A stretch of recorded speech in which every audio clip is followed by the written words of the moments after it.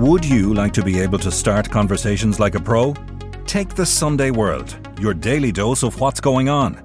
Do not consume the Sunday World if you're involved in a drug cartel, you're a politician with something to hide, or you've appeared on a reality TV show and care about others' opinions. Consume the Sunday World responsibly. Always read the stories, gossip and commentary.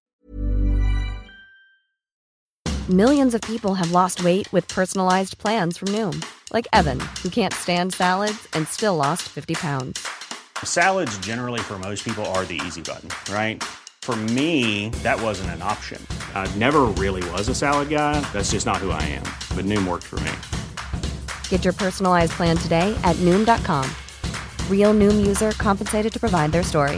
In 4 weeks, the typical Noom user can expect to lose 1 to 2 pounds per week. Individual results may vary. Hiring for your small business? If you're not looking for professionals on LinkedIn, you're looking in the wrong place. That's like looking for your car keys in a fish tank.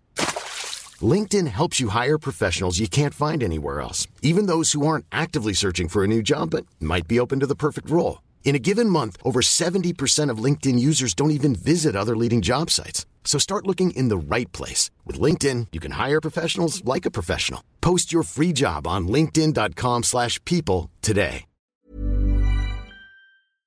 They're some of the most famous crime movies of all time and have left gangsters and their glamorous molls forever embedded in popular culture.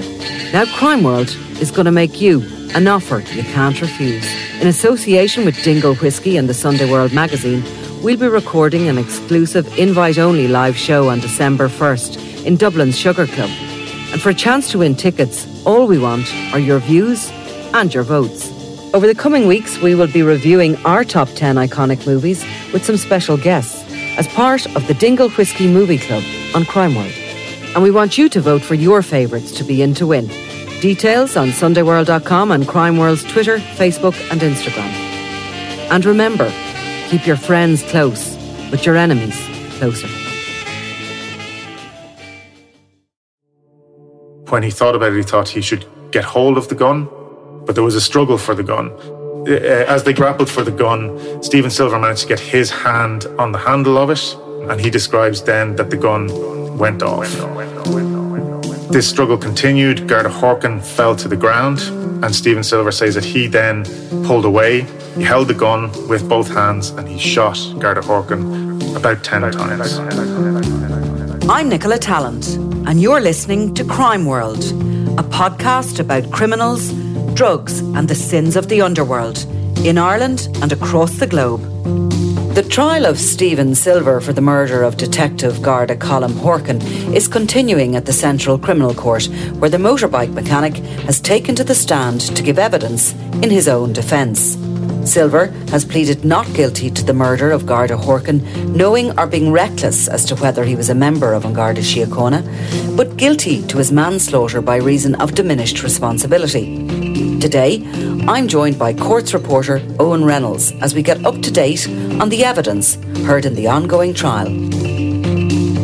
This is Crime World, a podcast from SundayWorld.com. So, Owen, we're entering day 19, week 5, really, more importantly, in the murder trial of Stephen Silver. And since we last chatted, the accused has taken the stand. Yeah, Stephen Silver took the somewhat unusual step of taking the stand in his own defence. He was there for about 2 days, both between his direct evidence and cross-examination by the prosecution. And he gave a fairly detailed history of, his background, but also his psychiatric history, and he also gave a description of the events leading up to and the actual shooting of Detective Garda Colm. So what did he say about, for example, his psychiatric history? So he's had 17 admissions to psychiatric units since 1997. He said that about 11 of these were involuntary and the others were voluntary. Sometimes they involved Gardaí, sometimes they involved, staff from the psychiatric unit having to commit him. So he, going into his own background then, he grew up in Roscommon. He left school after his junior cert. He became a motorbike mechanic, which is what he was doing right up until the time of his arrest. He had 2 diagnoses. He said one for schizoaffective disorder and for bipolar disorder, and those diagnoses seem to have shifted and changed over the years. But one of the things that he mentioned was that despite all these 17 admissions to hospital, sometimes involuntary, sometimes voluntary, each time he went to hospital, he would be given medication, he would improve, his condition would improve. But when he left hospital, he would ignore the medical advice that he had been given and he would stop taking his medication. And he said that then over time, he would feel good. He said he felt better not taking the medication. He felt more active. He felt he had more energy. He was able to get things done. But he said that would then gradually spiral until he became very hyper, and then that would result in another hospitalization. Although there was a period between 2010 and 2018 of about 7 to 8 years where he actually didn't have any hospitalizations at all. But then in 2018 and 2019, he twice voluntarily went to psychiatric units. In terms of his background then as well, he was married for 13 years. Now, at the time of the shooting of Detective Garda Horkan, which was in the summer of 2020, he had split from his wife the previous February. He had moved into an apartment, but he said he couldn't afford the apartment. So he then moved into his shed, basically, where he was fixing his motorbikes. He sectioned off one corner of it, put in a little bed and a futon, he called it, and a couch and a little cooker and an oven and things like that just to make himself comfortable. But he said there was no running water. He would use a hose that was outside. He would fill a bottle with that and he would use that for washing himself. He had an unplumbed sink in the shed. And that's the way he was living anyway at that time. And he said he also wasn't getting a lot of sleep at that stage. And this seems to have been a recurring theme with all of his, or at least with most of his admissions to psychiatric units, was that one of the first early signs that some things were going wrong or that he was becoming unwell would be that he'd stop sleeping or that he'd only get about 3 to 4 hours sleep a night. And that's what he said, that's what was happening to him in the weeks or days leading up to the shooting. So what about the day of the shooting or the lead up to it? How much did he have to say, or what did he say about that? Yeah, there's good detail on that too. He was seeing this Australian woman who he had met during those months, having split from his wife. They spent a couple of days in Galway and then they went up to Dublin. She was due to fly out to Australia. But he said that this was when his thoughts became confused, as he put it, because he started believing that, or he had these fleeting thoughts that this woman was a member of MI6, that she was an MI6 spy. He said that he also believed that there were some English builders who were staying at the same hotel, and he thought that they were members of the SAS and that they were in communication with this woman that he had been seeing. So he described these as confused thoughts, but also that they were fleeting thoughts. He'd think them 1 minute and the next minute he'd think everything was fine. They didn't leave on particularly good terms. It seems that by the final night that they spent together on the 16th, they were sleeping in separate rooms in this hotel in Dublin. He said that she had become very angry with him. But the following day, he offered to give her a lift to the hotel. She refused. He gave her €50 for a taxi, and then that was it. They went their separate ways. But he said as he was travelling home then on the motorway in his van, he said that he was feeling very elated, very high. He was listening to Motorhead on the radio. He was feeling quite hyper. He also described that over those days staying in the hotel, he knows now that he was getting hyper at that point, that he was talking. He'd become much more talkative than he ordinarily would. As he described it, he was talking gibberish to people, to the hotel receptionist or anyone else who he came across. He also said that before he left Dublin, he checked under his van because he thought maybe the members of the SAS had planted a bomb under there. And there was CCTV footage showing him getting down kind of in the press-up position and looking under his van and checking all the wheels of his van and so on. So in the run-up to the sort of, I suppose, the hours before the death of Colm Horkan, Detective Garda, what was he saying he was doing or who was he with? So he drove back from Dublin and decided to go through Castlereagh. And there he met an old friend, a man by the name of Derek Mannion. And this man showed him a video on his mobile phone, which showed another mutual acquaintance of theirs, an old friend of theirs named James Coyne. There had been a Garda raid on his house a few weeks previously, and this video showed that Garda raid. And so Stephen Silver, that seems to have occupied his mind somewhat from there on. He went to James Coyne's house. He says he's not really sure why he went to James Coyne's house. He hadn't seen him in about 13 years, but he went there. They kind of embraced, and he looked around James Coyne's house. He said he felt sorry for him because he was living in what he called squalor. He said the house was dilapidated, it was very dirty. So they decided to get in Stephen Silver's van and head over to Foxford, where Stephen had this shed, the motorbike shed. So they did that. On the way, they stopped at the Garda station in Castlereagh, and Stephen Silver says that he wanted to go in there to tell them not to be messing with James Coyne, not to be going after him. But he says he doesn't actually remember what he said in there, but he does remember having a rant in the Garda station.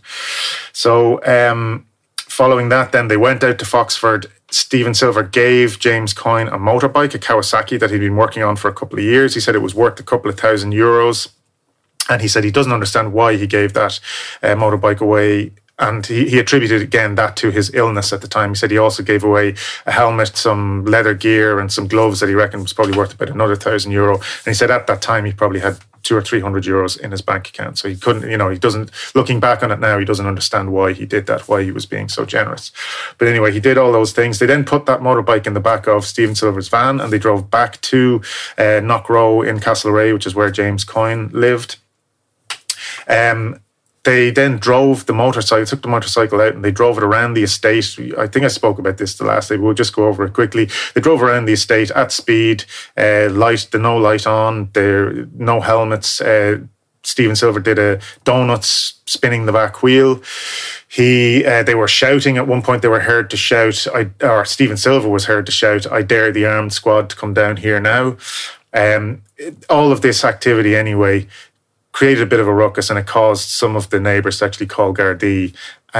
But as we said the last time, by the time the Gardaí actually arrived there, Stephen and James Coyne had left the bike and were on their way. They were walking down towards Castlereagh town centre, walking along Patrick Street towards Main Street by that stage. Stephen Silver, in his own evidence, did he say that he said that about, dare the armed guards to come up here? Was that heard in another part of the trial, or did he admit that? It was put to him by prosecution counsel Michael Delaney, and he accepted that he had said it, but he said again that this was another one of these fleeting thoughts that he had, and he said 10 seconds later he would have no interest in the Gardaí. He denied a number of times to Michael Delaney that he was trying to provoke the Gardaí into a confrontation. He said that that's not what he was trying to do. He said that this was just something that he was doing because he was unwell. And he said that is the only reason why he was doing these things or saying these things and driving in that erratic way. So we're coming up to the point that he has an interaction with Colm Horkan, which the state have one scenario for and the defence have another. So what has he got to say about that? So he said he was walking with James Coyne along Patrick Street, at the junction of Patrick Street and Main Street, and he said a dark-coloured car came up behind him. He said that when he looked at the car, the passenger side window was down, and he could see a man, the driver of the car, was staring at him through the window. So he said he leaned over to the window, and this man asked him who he was, and he gave his name. He said that the person who was in the car, who he didn't recognise at the time, who obviously was Garda Colm Horkan, he said that person then got out of the car and said at that moment as he was getting out, he said that he was a Garda. But Stephen Silver said that he noticed, first of all, the person was wearing a Tommy Hilfiger jacket. He said he thought that was strange, and he said that he didn't believe that this was a Garda. He said the Garda Horkan then came around the front of the car towards him and squared up to him, got very close into his face as if he wanted to fight. According to Stephen Silver's evidence, he then tried to distance himself from Garda Horkan. He said he put his hands out and told him to keep 2 meters distance as per, the COVID sort of regulations or guidance. He said that then the Garda Horkan tried to grab his arms, and so they began grappling. As they grappled, he said that James Coyne actually grabbed Stephen Silver from behind, maybe grabbed his jacket. He wasn't really sure, but he felt James Coyne grab him from behind. And anyway, this caused Stephen Silver to fall to the ground, as he put it. And he said as he was on the ground, he tried to reach up to grab Garda Horkan by the hip to try and pull himself up. And he said that was the moment when he put his hand on the holster of the gun. And he said that was the first time he realised there was a gun there. He said his immediate reaction actually was to pull his hand away. But then when he thought about it, he thought he should get hold of the gun. But when he went to put his hand back on the gun, he said Garda Horkan's hand was already on the holster. And he said that he thought Garda Horkan must have opened the holster and taken the gun out. But there was a struggle for the gun. Now, he describes this as happening very quickly, and he describes it as being very frightening.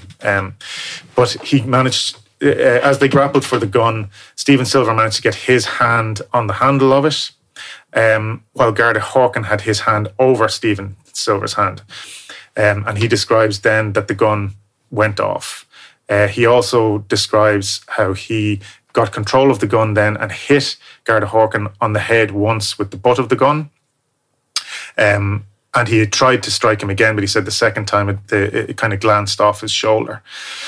So as this struggle continued, Garda Horkan fell to the ground, and Stephen Silver says that he then pulled away. He held the gun with both hands and he shot Garda Horkan about 10 times. And we've heard from the pathologist that it's those injuries that caused Garda Horkan's death. So was he asked anything, or was he cross-examined by the prosecution in any way about this, about his sequence of events of it? The prosecution focused a lot of their cross-examination on his mental illness and how he presented in the Garda station following following what happened with Garda Horkan. In his interviews with the Gardaí, he said himself that he was ashamed of how he acted in those interviews. His behaviour, even by his own counsel, I think, described it as, he used a lot of derogatory remarks towards the Gardaí who were interviewing him, and even towards Garda Horkan. At one point, he used various, expletives and things when describing Garda Horkan. At one point, he called him a dirtbag. I won't use the other words that he might have used to describe him, but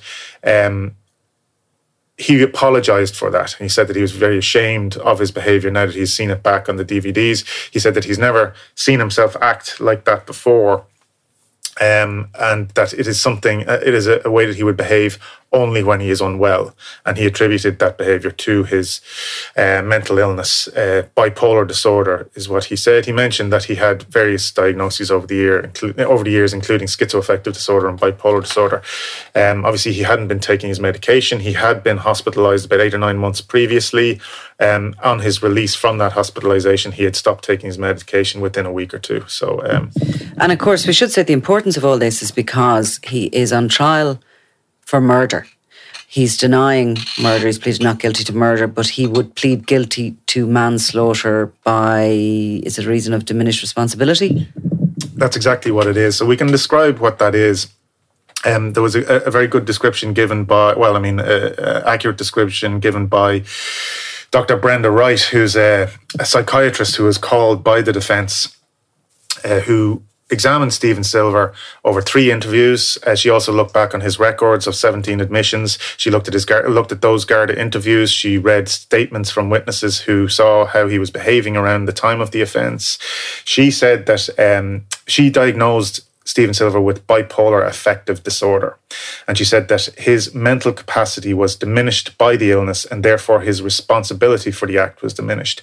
Now, under the Criminal Law Insanity Act, Section 6 of that Act says that where a person is on trial for murder and was suffering from a mental disorder which substantially reduced his responsibility, a jury shall find him guilty not of murder but of manslaughter. So that's what the defence is in this case. Not that he is not guilty of any offence, but that he's guilty of the lesser offence of manslaughter, and that's because his responsibility is diminished by his mental disorder. And this is different to if somebody is found guilty by reason of insanity, when they are absolutely sent forward to the Central Mental Hospital, and that's where their sort of, their treatment rather than imprisonment happens, and it's up to the director of the Central Mental Hospital when they are released. But this would be, should an individual charged in this way be found guilty of the manslaughter by reason of diminished responsibility, would they necessarily go directly into the prison system?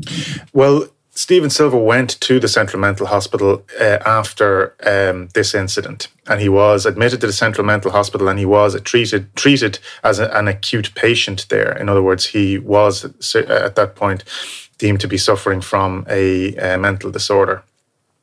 But as time went on and as he took his medication, Dr. Wright said that his condition improved, normalised, stabilised, and he was released from there back into the ordinary prison population and has been in Mountjoy since April 2021, I think she said.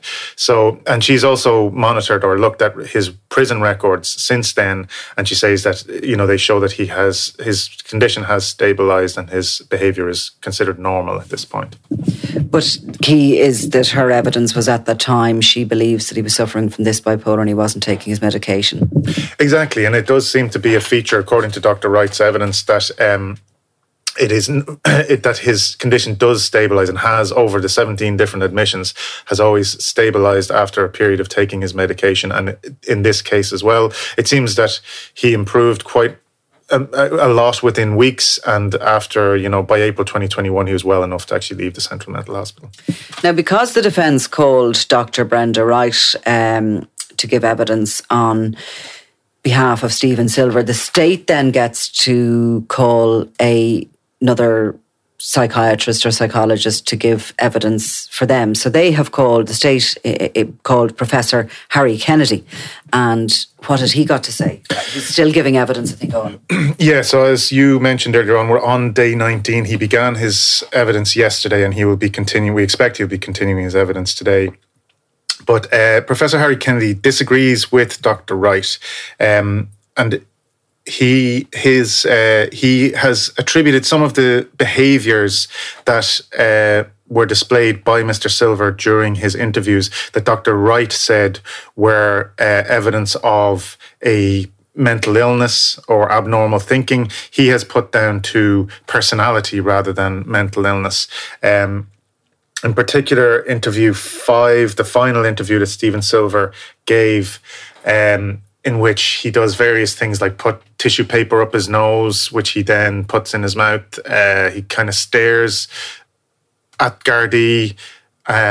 He whistles at times, he sings at times, he's kind of staring out the window, I suppose not engaging with the Gardaí. Dr. Wright said that this was really bizarre and unusual behaviour that she attributes to mental illness. Professor Kennedy said that there's no psychiatric explanation required for this behaviour, that this is just personality. We're into the defence argument, basically. The prosecution case is over. As soon as Stephen Silver took the stand, that was the start of the defence case. Professor Kennedy may finish his evidence today or into next week. Is there further evidence expected, or is it likely that this trial is coming to its end now? The defence may well call another couple of witnesses. They can obviously call as many as they want. But once they complete their evidence, we'll go into closing speeches where the senior counsels for each side will tell the jury how they view the evidence and how they see the verdict that they believe the jury should find. The judge will have to give his charge to the jury, which can take quite a long time because he has to explain to the jury the law and how it applies to this case. And also he has to go back over the evidence and give them a summary of the evidence that they have heard, which obviously can take quite a long time. And then it's over to the jury. It'll be up to them to come to their verdict. And what, just for people who don't understand that, because there was in the past times when juries would, you know, when they went out, they would be kept in hotel accommodation, they'd be brought back to the courts, they would be literally gone for whatever period of time it took to reach a verdict. And it can take quite a number of days or it can take a few hours. It all depends. But what is the situation like now for the jury? What will be expected of them? Well, the jury have been coming to court every day. You know, they make their own way there. They're not sequestered. They're not, you know, put up in a hotel and kept away from social media and general, you know, media.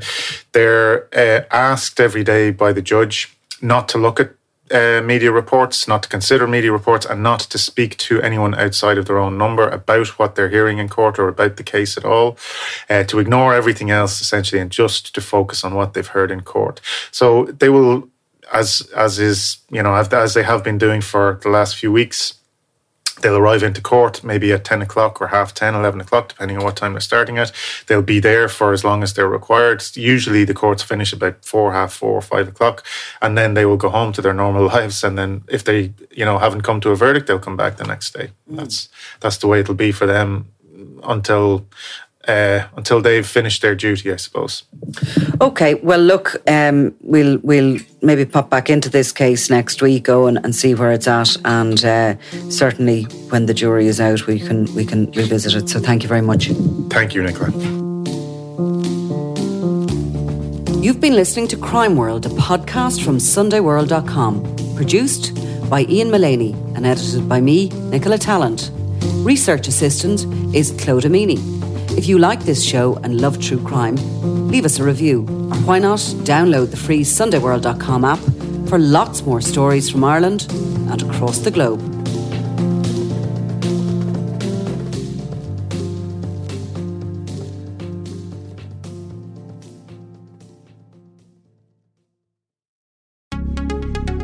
Would you like to be able to start conversations like a pro?